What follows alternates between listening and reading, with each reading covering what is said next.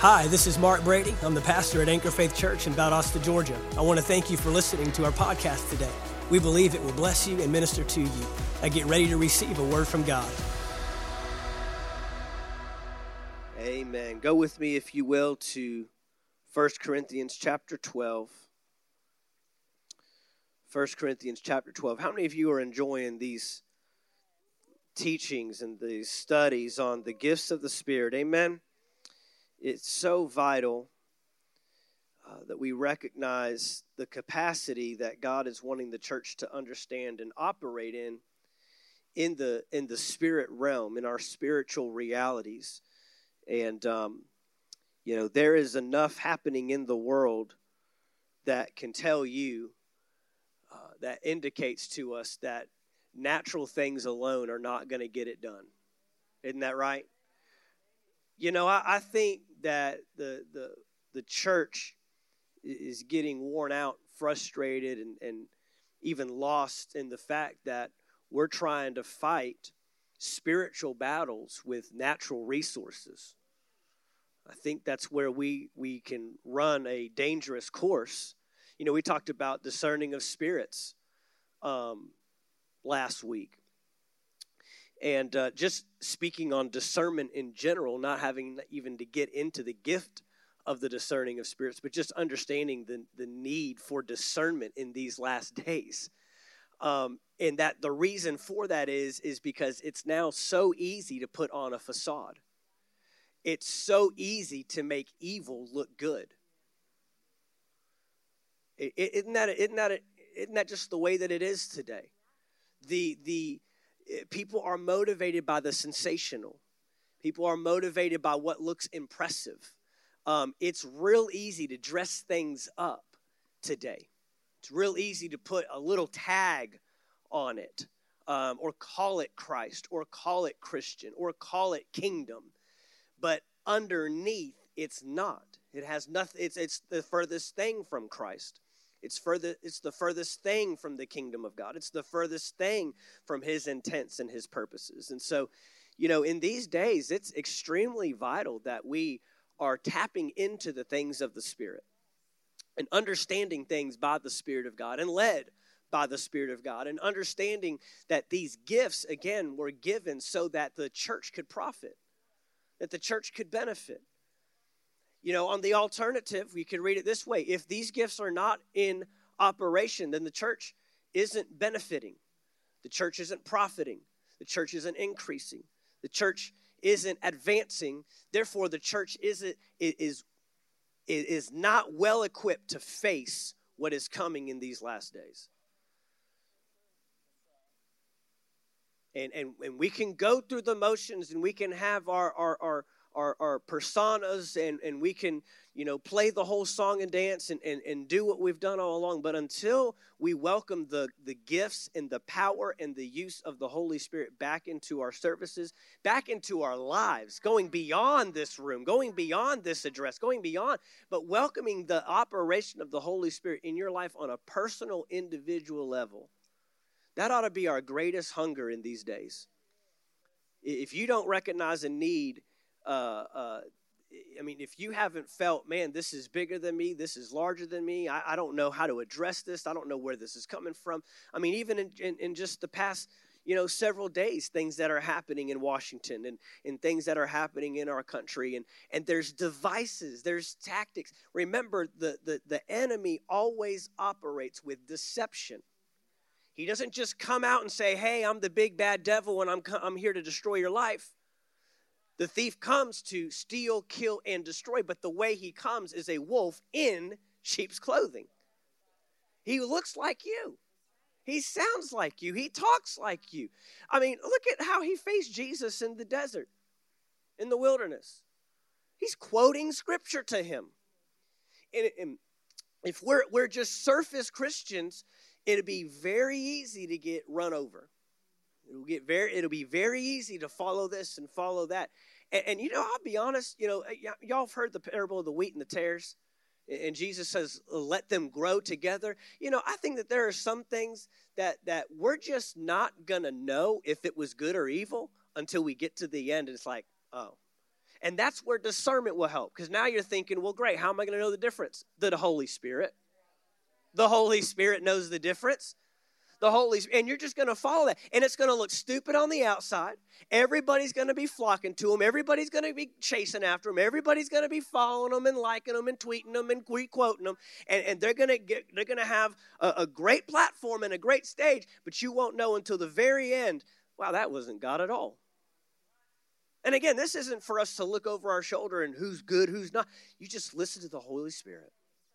Just follow the leading of the Holy Spirit. But it may not become evident until the very end when it's time to pluck it up. This is wheat, this is tares.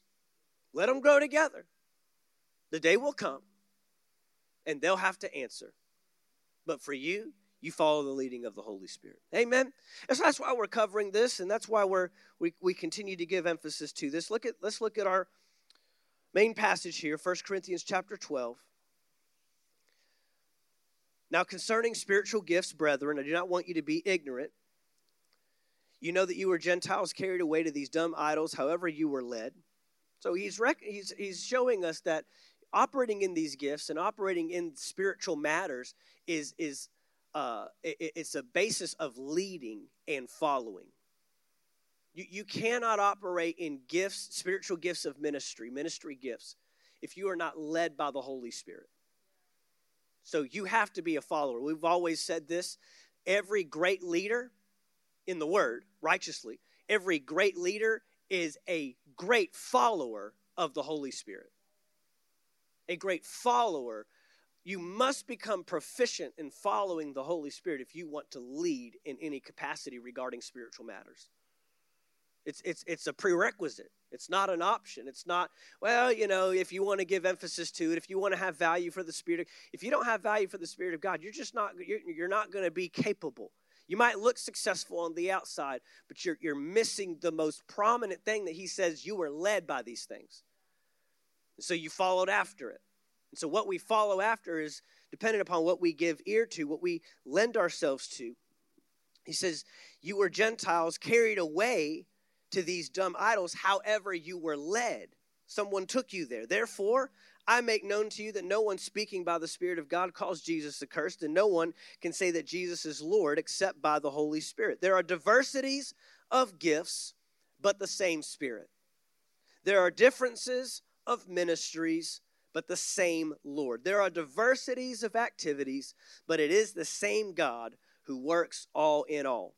But the manifestation of the Spirit is given to each one for the profit of all, not for the profit of the one. It's not so you can grow your ministry, not so you can get a crowd, not so you can gain influence, not so you can look spiritual. It's for the profit of the church. I would say that's the second prerequisite. If you want to operate in the ministry gifts, you need to have the best interest of others at heart, not yourself. The best interest of others. We're tired of leaders that are trying to grow their own thing. We're tired. We've grown tired of people that are just trying to build upon their own experiences and their own accolades and their own stages and platforms. God is looking for leaders that have the best interest of others. You want to be a leader, become a servant, right? So he says you got to have the interest of others. This is for the profit of all.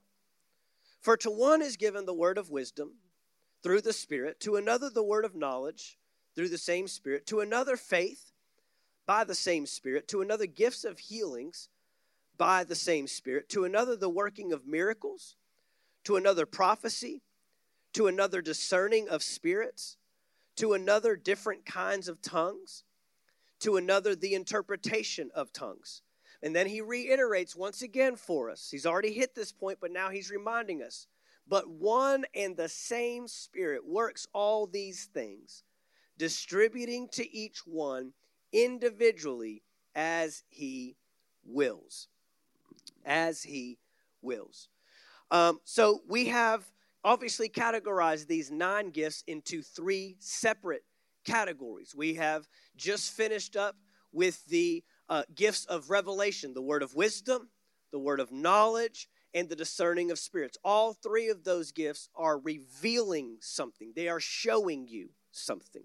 The second category is the gifts that say something, the utterance gifts: prophecy, tongues, and interpretation of tongues. And then the power gifts. They do something. They demonstrate something. The gift of faith, the working of miracles, and the gifts of healings. Tonight, we're going to get into the gift of tongues. The gift of tongues. So we've just wrapped up the category of the gifts that reveal something. And so that would be the word of wisdom, the word of knowledge, and the discerning of spirits. If you've missed any of these, I encourage you to go online and grab them. I want to remind you, I'm not getting super down in depth. I could get professor mode. I could get, we operated at one time a Bible school called Kingdom Institute. It's a 3-year Bible school program you commit yourself to Sunday nights. One of my favorite things, to be honest with you, is just teaching in that environment and teaching individuals, going deeper. I'm not going into that kind of depth, but I'm just trying to give an overall overview of these gifts so we can have an understanding. Remember, we teach these things. We separate them for the sake of teaching and for the sake of understanding individually, but remind you that this is not for religious protocol or practice. This isn't for us to we're not studying this so that we can become religious in our activity, but understanding how these gifts operate. Some basic key qualities, some basic do's and don'ts, and then going on from there. We're going to look at the gift of tongues. And then, of course, the other two in the category of the gifts that say something would be the interpretation of tongues and then the gift of prophecy. So we'll get into those in the coming weeks as well. Amen. So let's look at this. The gift of tongues. He says there, let's bring that verse back up in verse 10, 1 Corinthians chapter 12, verse 10. To another the working of miracles, to another prophecy, to another discerning of spirits, to another, he says it this way, a different kinds of tongues. I believe the King James reads diverse kinds of tongues. The word diverse there actually in the King James is in italicized, meaning that it was added at a later time. So originally when it was just written kinds of tongues. But ultimately it's to mean this. This is what we are saying when we're talking about the gift of tongues. The supernatural utterance by the Holy Spirit. The supernatural utterance by the Holy Spirit in languages never learned by the speaker. The supernatural utterance by the Holy Spirit. You'll notice that every single time, just about, we're going to define a gift with that statement, by the Holy Spirit, by the Holy Spirit. A supernatural ability, a supernatural knowledge, a supernatural capacity, whatever. This is a supernatural language, meaning that it's not natural. It's not something that you learned on your own. It's not something that you gained by studying or your own intellect. So this is supernatural, the supernatural utterance by the Holy Spirit in languages never learned by the speaker. Not understood by the mind of the speaker. Not understood by the mind of the speaker. That doesn't mean you can't get revelation of it, but we'll get into that. Not understood by the mind of the speaker, nor necessarily always understood by the hearer. Nor necessarily understood by the hearer. So when we're talking about tongues, we're talking about a language. We're not talking about a physical tongue. We're not talking about the Holy Spirit speaking through you in the sense that he's the one doing the talking. I want to help us understand that when we're talking about tongues and the ability to speak in a heavenly language or an unknown language, you are using your breath, you are using your vocal cords, you are using your tongue, and you are using your lips just as you would naturally. So the supernatural component is working with the natural component. Every gift works this way. there is a participation and a necessary obedient response on the participant to partner with the Holy Spirit. I can have a word of knowledge but fail to give it, fail to speak it. Therefore, I have not partnered with the Holy Spirit. Now, it's him that reveals the word of knowledge.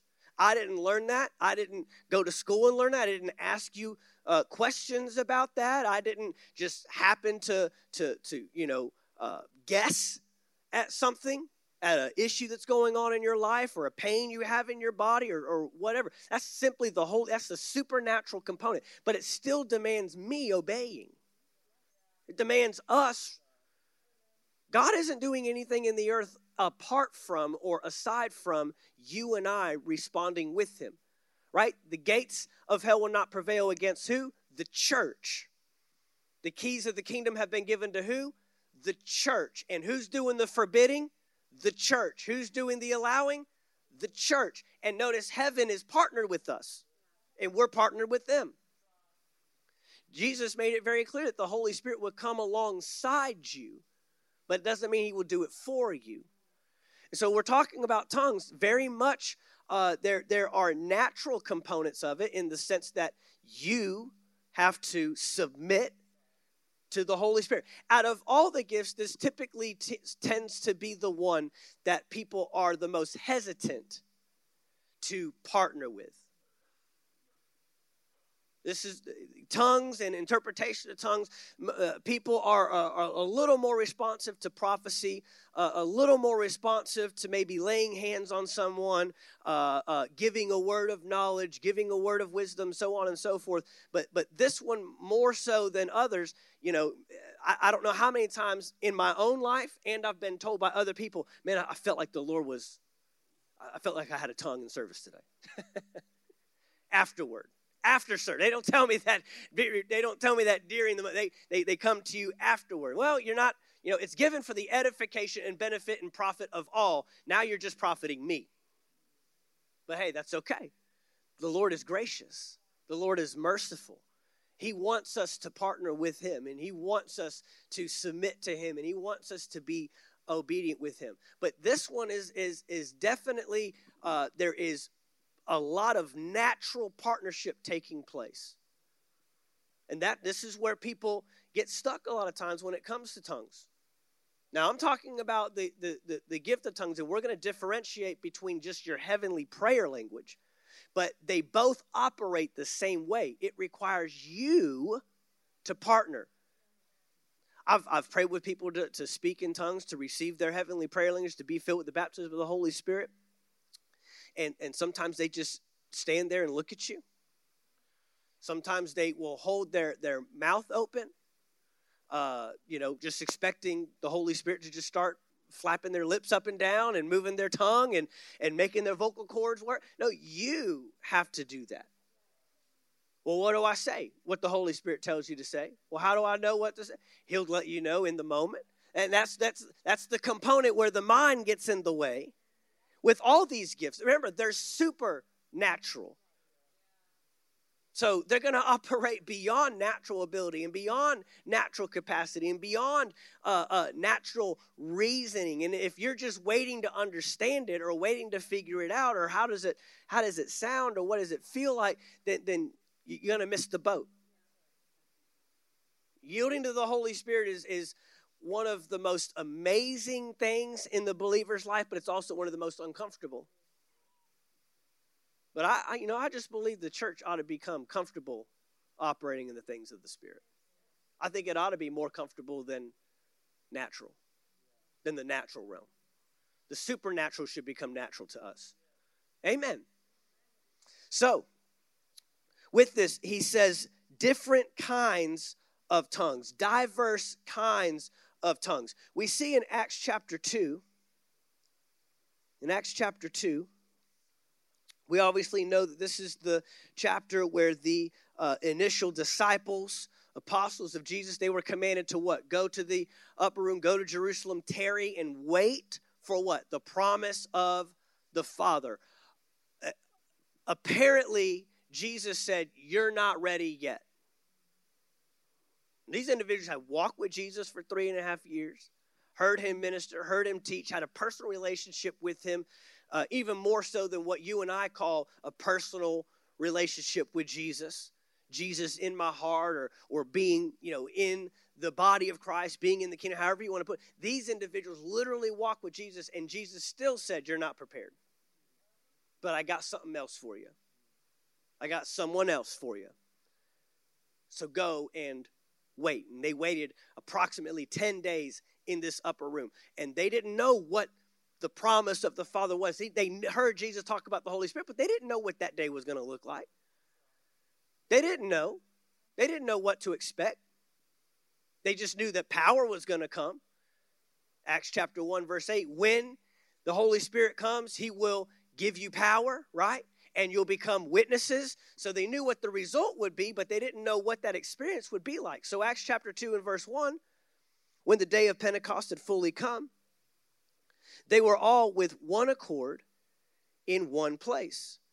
And suddenly there came a sound from heaven as of a rushing mighty wind, and it filled the whole house where they were sitting. Then there appeared to them divided tongues as of fire, and one sat upon each of them. And they were all filled with the Holy Spirit, here it is, and began to speak with other tongues as the Spirit gave them utterance. So notice, they began to speak as the Spirit gave utterance. Your part is the speaking, and the Holy Spirit's part is the utterance. It's very simple. Well, what am I going to say? That's not your job. That's not your job. You don't need to be concerned with it. You're just doing the speaking. He's doing the utterance. He's doing the what is coming out. And they spoke with other tongues. Now, if we keep on going in verse 5, and there were dwelling in Jerusalem Jews, devout men, look at this, from every nation under heaven. This could be likened to maybe, a city like New York City. It's got a lot of different nationalities, right? There's Chinatown. I think there's Little Italy, right? Didn't we go down there? I think we ate down there in Little Italy, ate at an authentic Italian restaurant down there. You got these different pockets. It's very much international in New York City. So you got a lot of different nationalities. And you're talking like, people that are actually of these nationalities. That speak these languages and live these cultures. I mean, when you drive through Chinatown in New York City, you think you're in China. Anybody ever done that? Anybody ever been there? I mean, it's literally like you don't know what the sign says. I mean, the culture changes. And so that's what this time would be like in Jerusalem. It was a melting pot, many different nations under heaven. And when this sound occurred, the multitude came together and were confused. Why were they confused? Because everyone heard them speak in his own language. In his own language. Now, it's not, you would think, well, what's confusing about that? You're actually hearing your own language. What was confusing was they knew that these men were not of their nationalities. In fact, they even later on realized you're not even trained men. Like this, you guys aren't even capable of learning this, right? They weren't the scholars of the day. They weren't the intellectuals of the day. They weren't the well-learned. You're talking fishermen, You're talking individuals that, hey, we're just trying to make a living and get on with life. They're not, ones trying to gain all this knowledge and gain all this wealth of information and trying to learn all these different things as others did. And so the confusing part was who was doing the speaking in their own language. And we know by the power of the Holy Spirit, they were given utterance. In Mark chapter 16,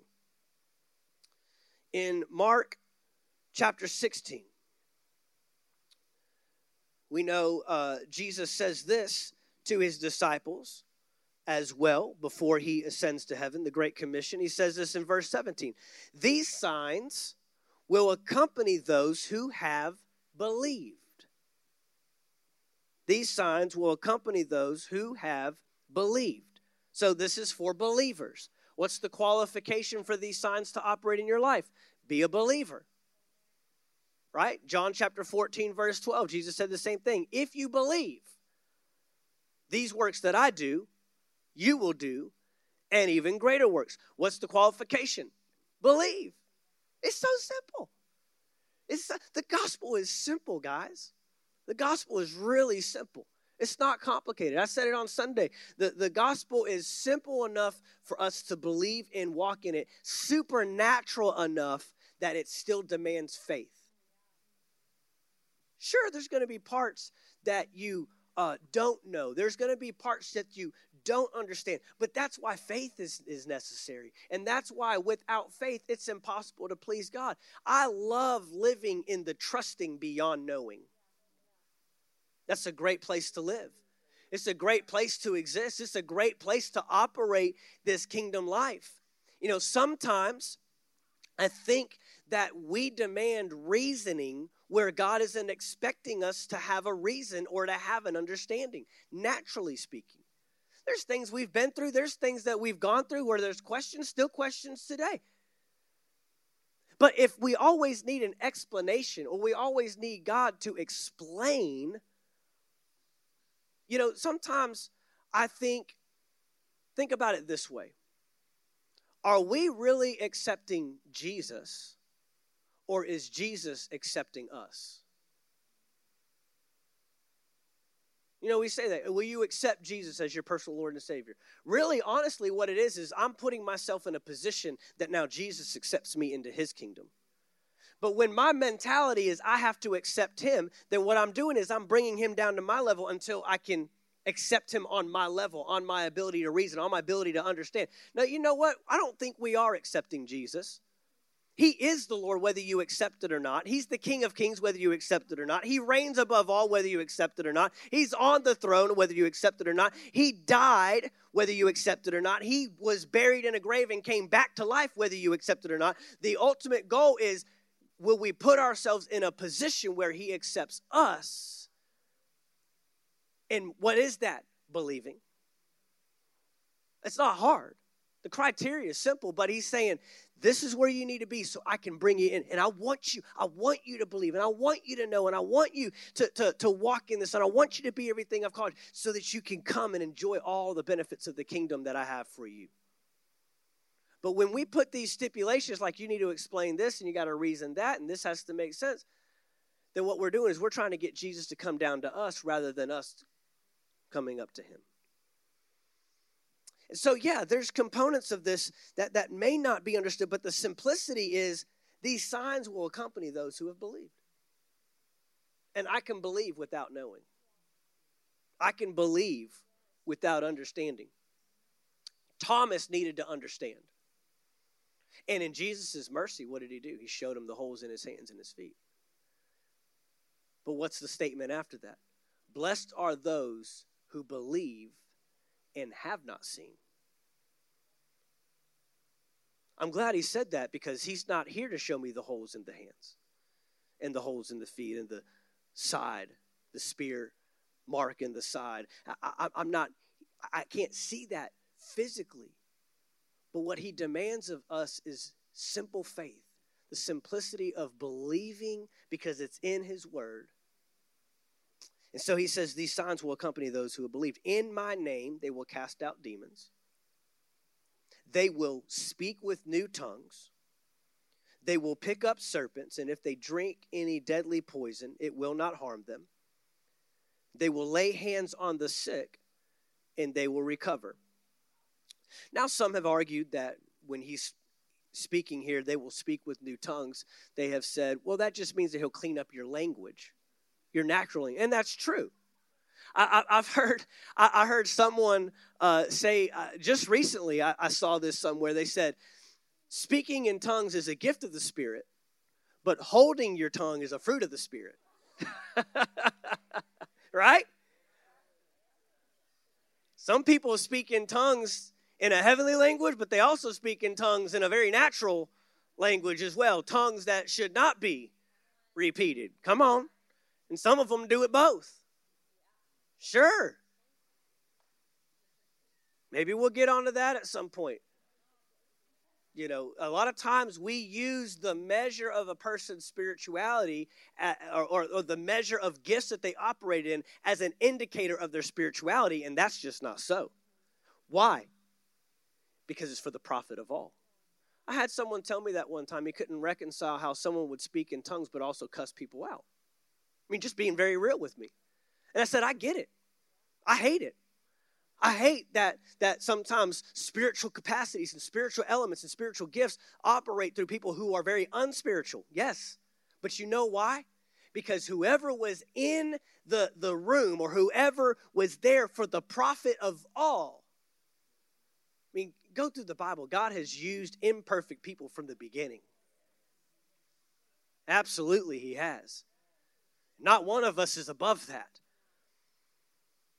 And people will use spiritual gifts as an indicator of, look at me, look how spiritual I am.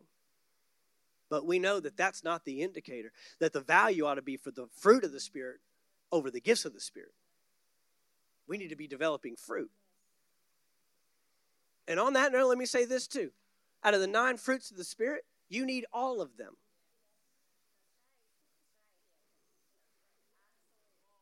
Yeah. You don't get to just pick 1 or 2 or 3 that are in my character, or I'm just a joyous person. I'm not really a joyful person. So, I don't really operate in the joy of the Spirit that much, but I'm peaceful, and I have the peace. I have self-control. No, we need them all. It's the fruit of the Spirit, and the fruit of the Spirit is love, joy, peace, patience, goodness, faithfulness, kindness, self-control. Those are the fruits, and they all should be evident. Okay.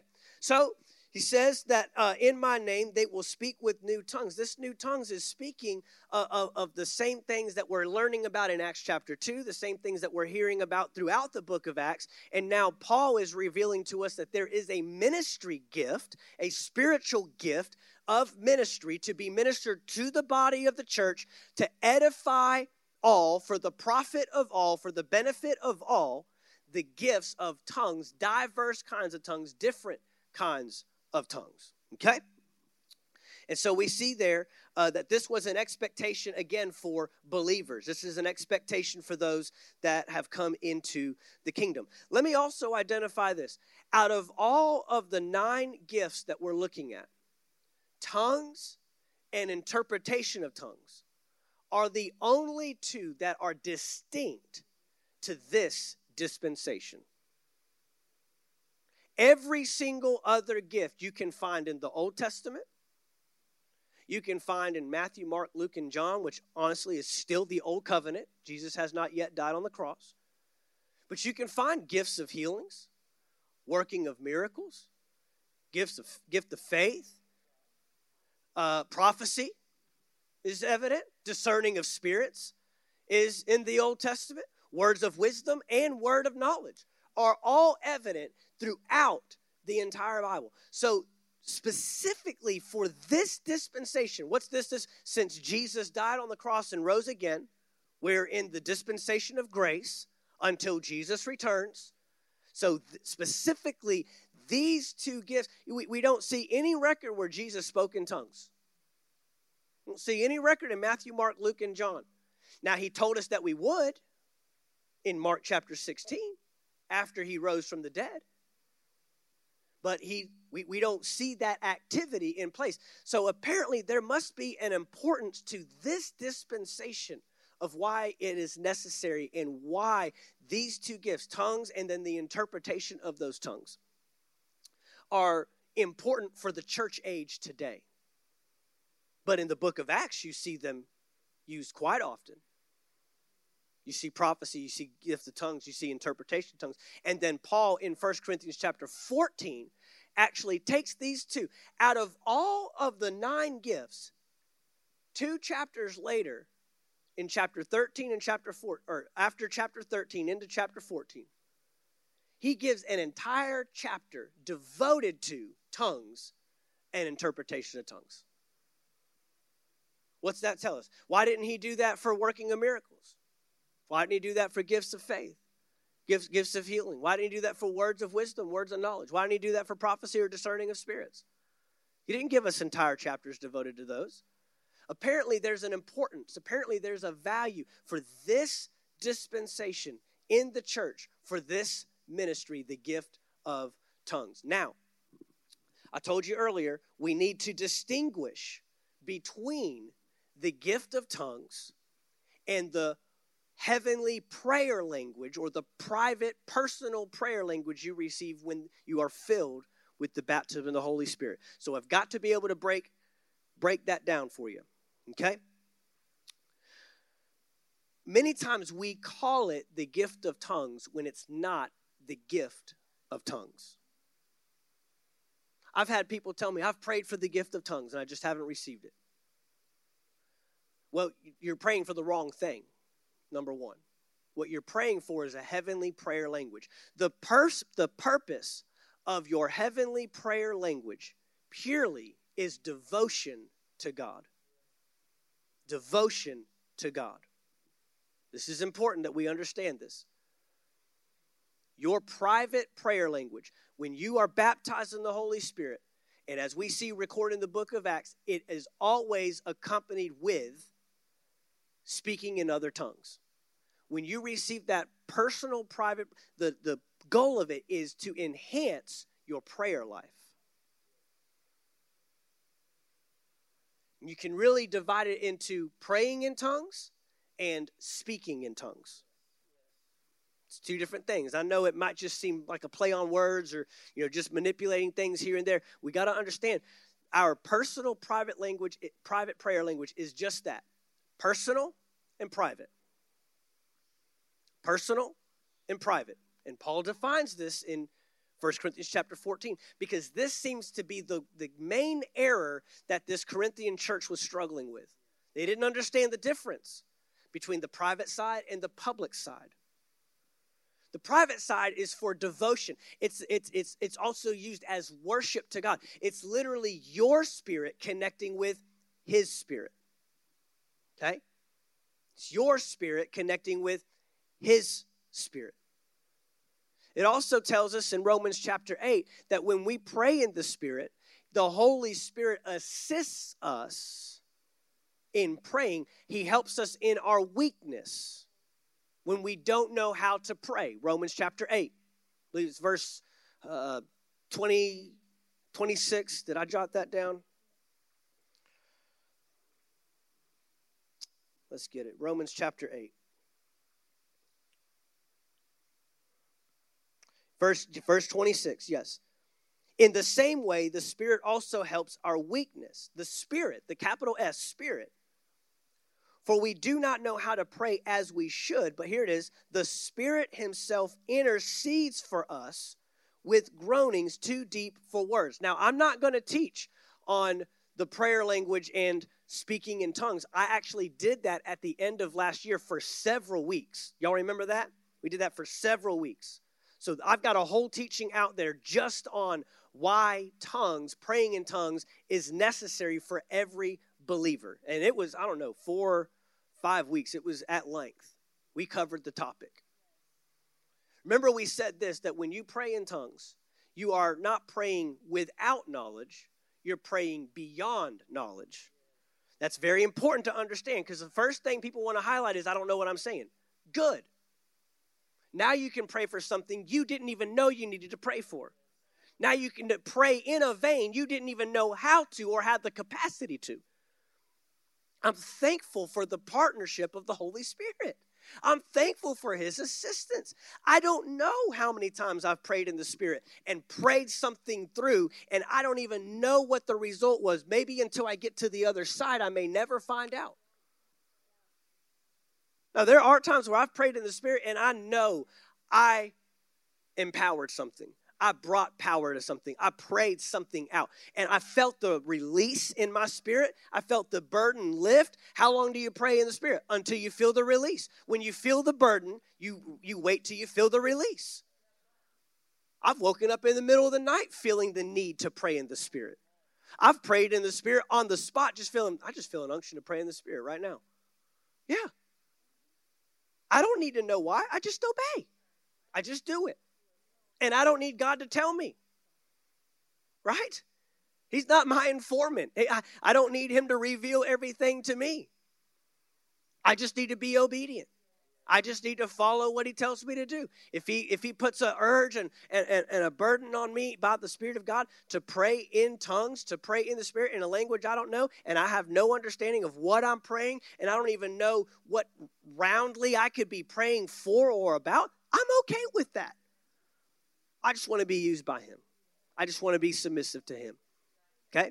So that's the prayer language. That should be happening daily. That should be happening in our lives daily. It is not a one-time incident. I baptized in the Holy Spirit. I prayed in tongues at that moment, and now I never engage it. No, it needs to be built up. You'll find yourself needing a refilling. I mean, Acts chapter 2, we just read the disciples are baptized in the Holy Spirit. Guess what? 2 chapters later, they need a refill. They need a refill. And they got filled with the Spirit. The whole place shook where they were accompanied. They began to praise the Lord, and they began to be filled with the Spirit as they were on day one. Then in Acts chapter 8, we see people filled with the Spirit. Acts chapter 10, people filled with the Spirit. Acts chapter 11, people filled with the Spirit. Acts chapter 19, people saying, we don't know anything about this Holy Spirit, but we want it. And they get filled with the Holy Spirit. And they prophesy, and they speak in tongues. So that's the personal, private use. That is a prayer language. That is not for you to know. Many times you may not have revelation accompany a private, personal use of praying in tongues. Jude, the book of Jude also tells us when we pray in tongues, we are strengthening our spirit, man. It's almost like a spiritual exercise for your spirit, man. You feeling drained, you feeling weighed down, you feeling burdened, you're feeling burnt out, you're feeling weak in an area, pray in the Spirit. I know for some people that's just too spiritual, but you're missing out. People sometimes will bypass the easy things to get to what they want. Remember Naaman? He thought he was going to have to pay all this gold and all this silver and bring all these clothes to the prophet. And the prophet said, just go dip in the water 7 times. That was actually easier than what he was willing to do, but he got upset because it wasn't what he wanted to do. And sometimes we do this. God doesn't do it the way we want him to do it, but what he's actually telling us to do is much easier than the plan we devised. People will go through all kinds of things to keep themselves anxious and worried and burdened. It's amazing. They'll work on it. They'll work hard at it, and the devil will help you. You ever notice that? The devil is always there to help you be confused, help you be anxious, help you be worried, help you be tired, help you grumble and complain. He's always there to assist you with that. So we recognize that a key differentiation is that in the personal use, your prayer language, it's devoted to God. The direction of your personal prayer language is typically you to God. That's the direction of the communication. Direction's important. Direction's important. Now, that's not you telling God what to do. That's your spirit connecting with the Spirit of God, and he's praying for you in a way beyond what you could do on your own. But that is prayer directed from me to God. Typically, and Paul identifies this, and maybe some of my charismatic people might not like this, but your personal, private prayer language is not for corporate settings. It's not to demonstrate how spiritual you are. Paul identifies that we should not be speaking in tongues in a corporate public setting more than we're speaking in a natural language that people can understand. Because now you have no longer the best interest of others at heart. You've got your interest at heart. Now, I know, we are a Spirit-filled church. We are a charismatic church. We believe in the Holy Spirit. We believe in the baptism of the Holy Spirit. We believe in speaking in other tongues and believe that every believer should be baptized in the Holy Spirit and should speak with other tongues, every single one. And at times, we'll have times where we pray in the Spirit together. We'll have times corporately, just like we pray in the natural language corporately, we'll pray in the Spirit corporately.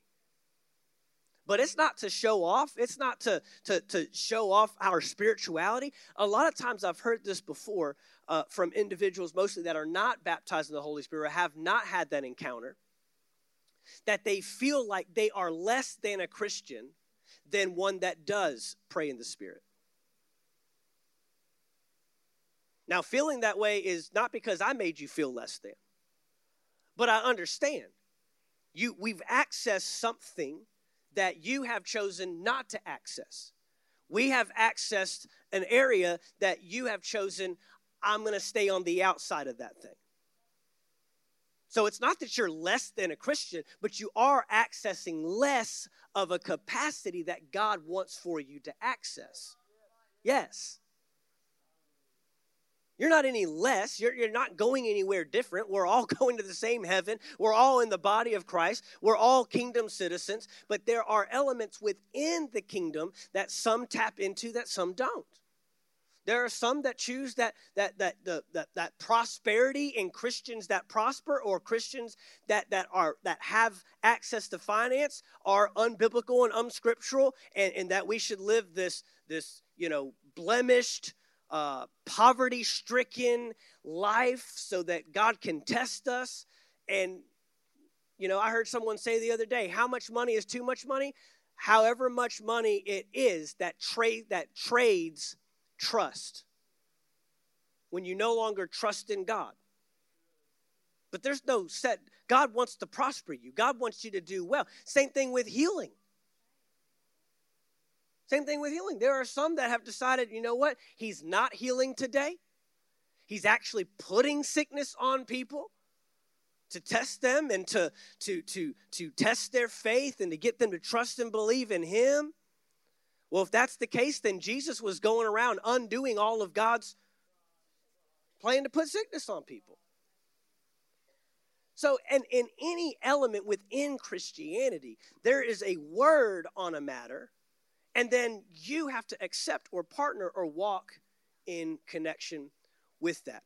But as far as the corporate setting goes, it is our private prayer language is not for the benefit of others, is what I'm saying. There may be times that we do it together corporately, but understand it's not for the benefit of someone else. That's your personal devotion to the Lord. So when we're talking about the gift of tongues, we are talking about a supernatural ability to speak out the things of God using an unknown language. The gift of tongues is a supernatural ability to speak out the things of God using an unknown language. The supernatural capacity is, I'm speaking in a language I do not know. Now, in the Bible, as we saw in Acts chapter 2, they were speaking in actual earthly languages that weren't known by the speaker, by the one doing the speaking, but they were understood by the hearer. And I've known people. I was actually in a service where a pastor spoke in another language that he had no knowledge of, but he was speaking in an earthly language that he didn't go to school to learn. And it wasn't just a few words. It was full-on speaking in a language.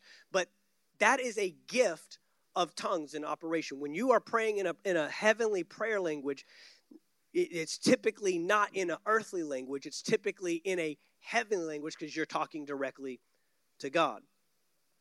But as we see here, the gift of tongues is a supernatural ability to speak out the things of God using an unknown language. It is a ministry gift. Therefore, its focus is the edification and profit of the church.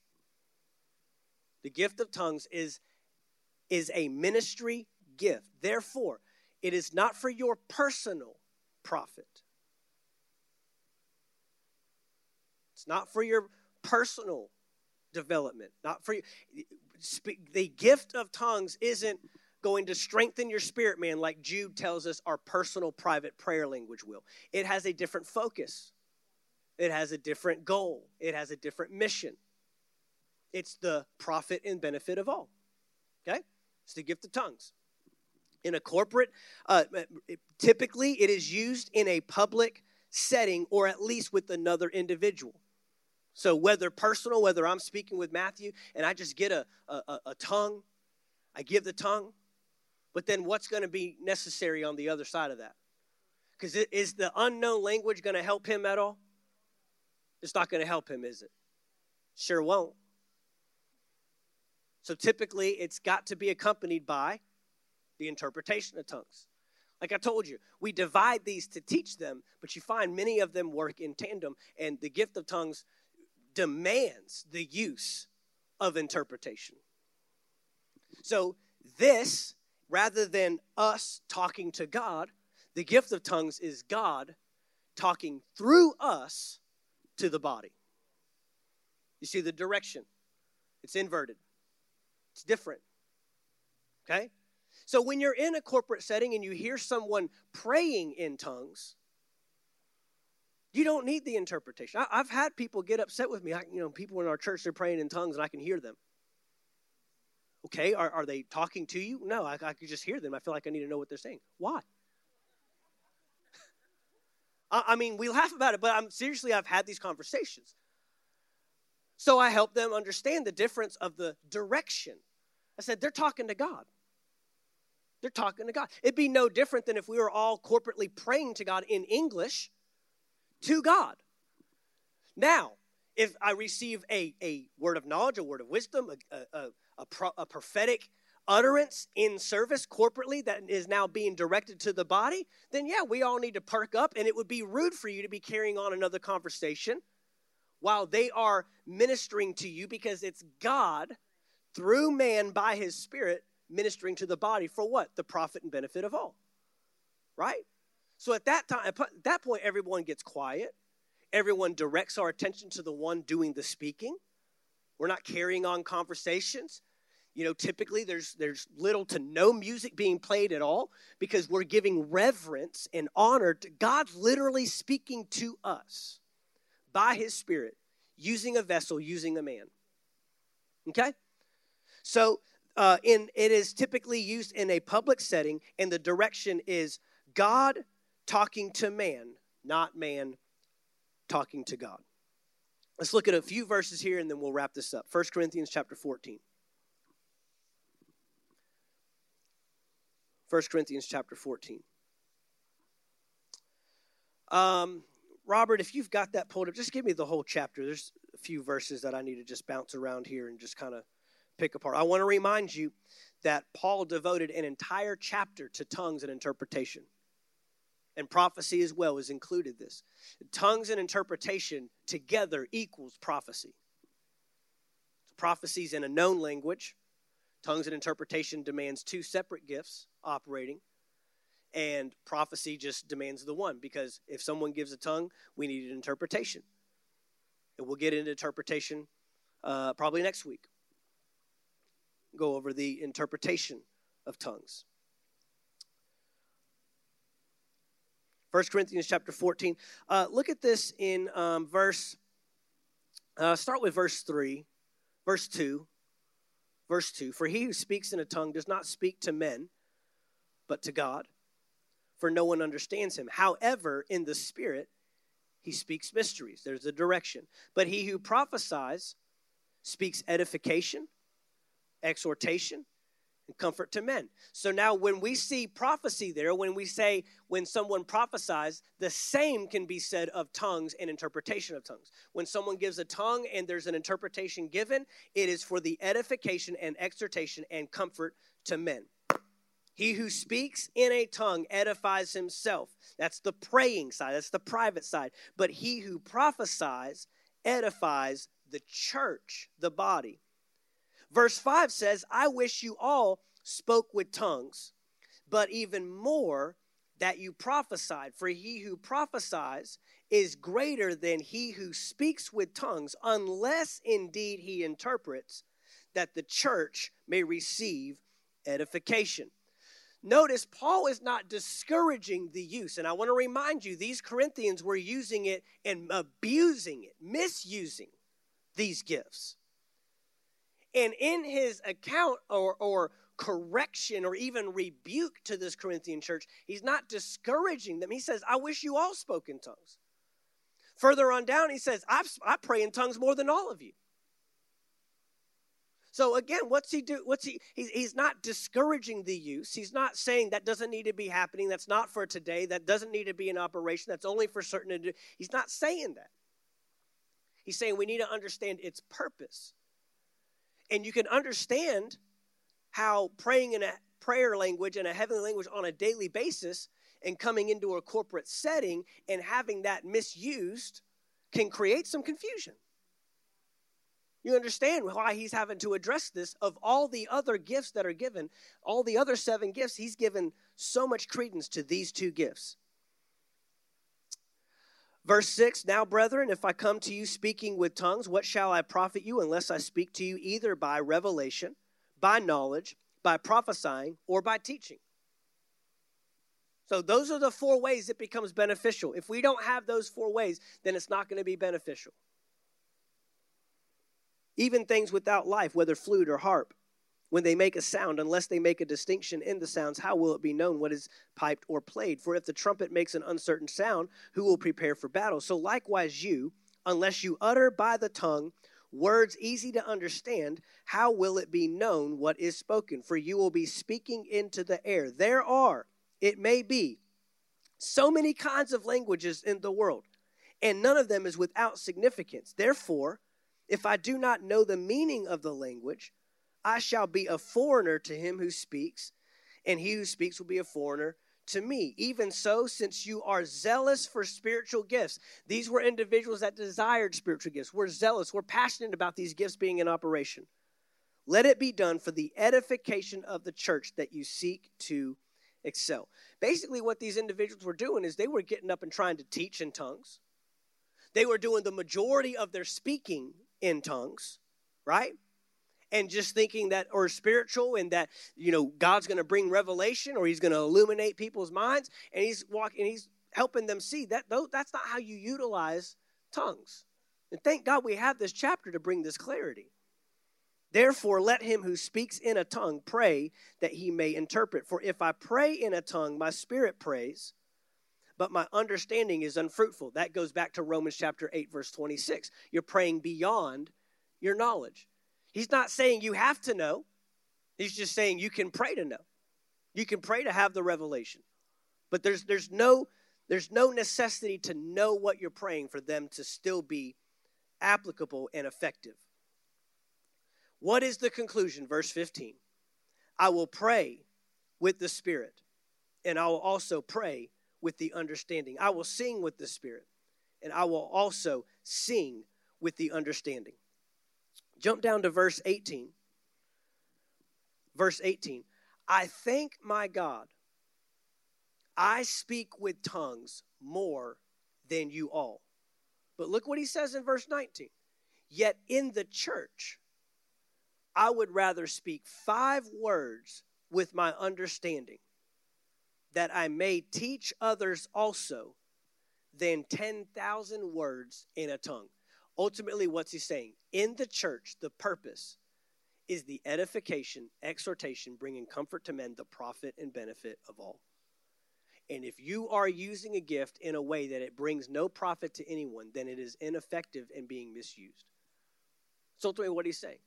Again, he's not discouraging praying in tongues and having a heavenly prayer language. He's discouraging the use of it in its, he's helping us with priority here.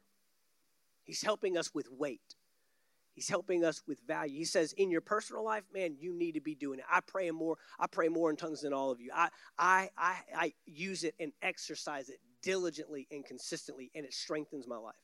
But when I'm in a corporate setting, I'd rather speak in a language that can be known. Jump down here to verse 27. We'll wrap it up here.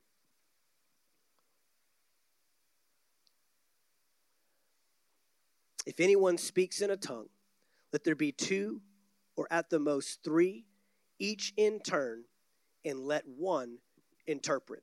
So this is, and I'm not going to dive down too deep into this, but when this is exercised, we're not going to have an entire service of just people giving tongues and tongues and tongues, and tongues and interpretation, and tongues and interpretation. He says, let 2 or 3. I've been in services, seen services with pastors that there'll be a tongue and interpretation, maybe one other, but then maybe someone else just in the flow of things and not really hooked up to the Spirit, but just wanting to get in, will start to, and for the pastor, the shepherd of the church to step up and say, no, that's it. And it might seem rude, and it might seem weird, but keeping in accordance with the word, we're not just going to train this thing where it's just one after the other, and everyone, he says, every one of you's got a tongue. Every one of you's got a word. Every one of you's got a song and a hymn. Every one of you's got a word of revelation. He says, no. 2 or 3. Let someone give an interpretation. Let the church be edified, and then move on with the service. But I've seen services where they just get stuck there. I've seen services where they just get, we just stay in this vein of just tongue after tongue after, and maybe the first 2 were spot on, and then after that, we just start losing it. It becomes more flesh than spirit. Does that make sense? See, this gift can easily be manipulated because it can be deemed spiritual even though it's fleshly. It can be deemed a move of the Spirit. That's why you need shepherds. And I thank God for pastors and shepherds that are bold enough to step up and say, hey, no, that's all. I've been in services. There was one time Pastor Earl was ministering, and a lady stood up while he's preaching and interrupts what Pastor Earl is saying to give a tongue. Just found a little blank spot where Pastor Earl wasn't saying nothing, and he stopped her. He stopped her. Well, he doesn't have the right. Yes, he does. He's the authority of the house. He's the pastor. And he put it this way: Jesus would never interrupt himself.